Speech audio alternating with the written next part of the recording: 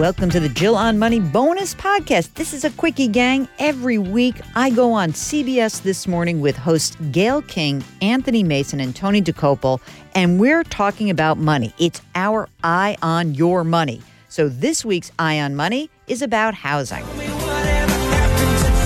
Every Tuesday, our Eye on Money series looks at financial issues Americans face.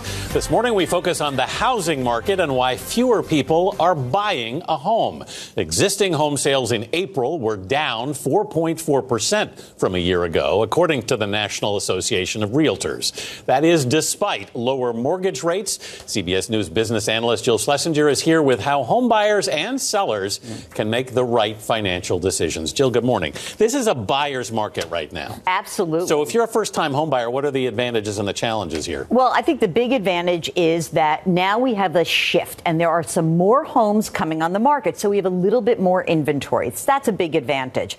Also, what we know is mortgage rates, as you said, really low. The lowest of the year, we're down at around 4% for a 30-year fixed-rate mortgage. The economy is good. Jobs are more plentiful. But it's still tough to buy a home because prices are still up. We see price increases slowing down, but for first-time buyers, we see that median price of over $340,000. That number stuns me. Huge number, right? Yeah. And the number and they're not even big houses. No, in many markets, they're not. But again, and the inventory for homes under $300,000 has dried up considerably. So first-time buyers still having a tough go of it. So 13%, the numbers show that people lost their homes last year because of financial problems. So how can you figure out how much you can afford?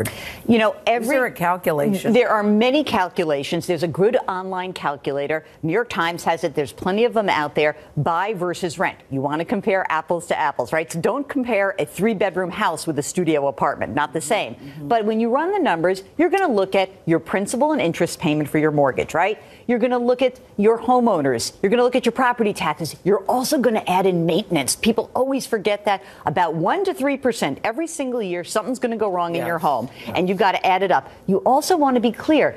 Is owning this house going to preclude me from doing other important pieces of my financial planning, like paying down my student loans, like saving for retirement? So you've got to have a whole picture. It seems like with real estate, you're always there too late, right? Like it's your brother-in-law, it's your cousin. So true. They got the deal, great neighborhood. True. So where should people go now? Are there particular cities where you can still find deals, particular areas? Well, first of all, we should note that I know it's not so easy to pick up and go, but there are some markets where there have been tremendous values relative to sort of general affordability of the town. So we're talking about places like Chicago and Cleveland, other areas in Ohio. We know that Philadelphia is a good bargain.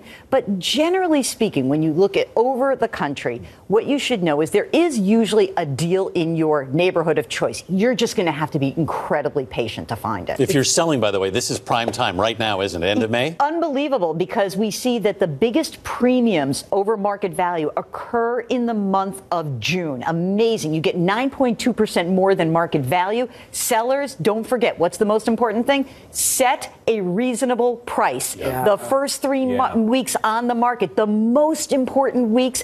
If you don't get a bite, Tony, lower that price. I will. Because if you don't get that bite early on, the house is going to be tougher to sell. I love those financial issues we face on Tuesdays. We're going to run out of Tuesdays before we run out of issues to cover. There's a lot of them out there. It's an age-old problem, too, about renting versus buying, because I was raised in a house you should always buy if you can. Yeah. But now that's not necessarily the best thing to do. No, and by the way, older people are becoming 50s and 60s. The largest percentage increase in renters is happening at that age group. Why is that important? Because a lot of people want liquidity. They want access to their money. They sell their house. They got the money. They rent for a while. All is good. As you say, you're not renting. You're buying freedom. That's it, baby. Love my freedom. Thanks, babe. Yeah, I like that. Jill, always good to have you here.